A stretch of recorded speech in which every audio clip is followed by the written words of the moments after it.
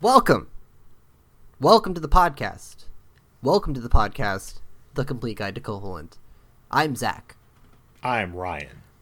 This is the podcast where we talk about The Legend of Zelda Link's Awakening. Today we're going to talk about map tile I13. Yes. Well, this is a tile Wait, on the coast of Martha's Bay. Isn't it?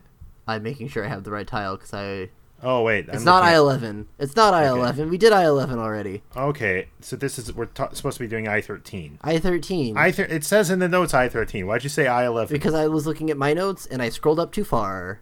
Okay. I was like, wait, we already did that tile. I13 Oh, this is is the a tile on embarrassment. the coast of Martha's Bay. Do I need to be really embarrassed? Or is that your bit?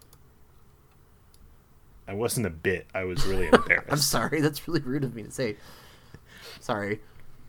I don't remember what I was really feeling in that moment. But Okay. you can feel however you want. I feel like I want to talk about I-13. Northwest Martha's Bay. Mm-hmm. At a stretch of coast divided by donut blocks. There's a cave entrance that provides access to the west coast. Yes, and I would argue that like the cave in here we shouldn't be talking about yet. I think we already did? We talked a little bit. Okay. But I feel like actually discussing the caves that connect this tile with the tile above it really should be done when we talk about I-12. Okay. I'm cool with that. So I don't think there's anything really to talk about here. Nothing there, nothing there. There are koholblins there. Is what my notes say. Okay.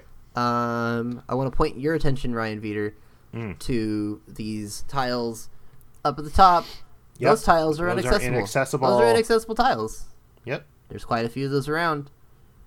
I don't have anything else to say about this tile. Okay, let's quit the podcast until tomorrow. Okay. And tomorrow we'll do something cool.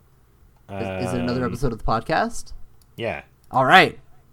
What tile are we going to do, though? Let's do A5.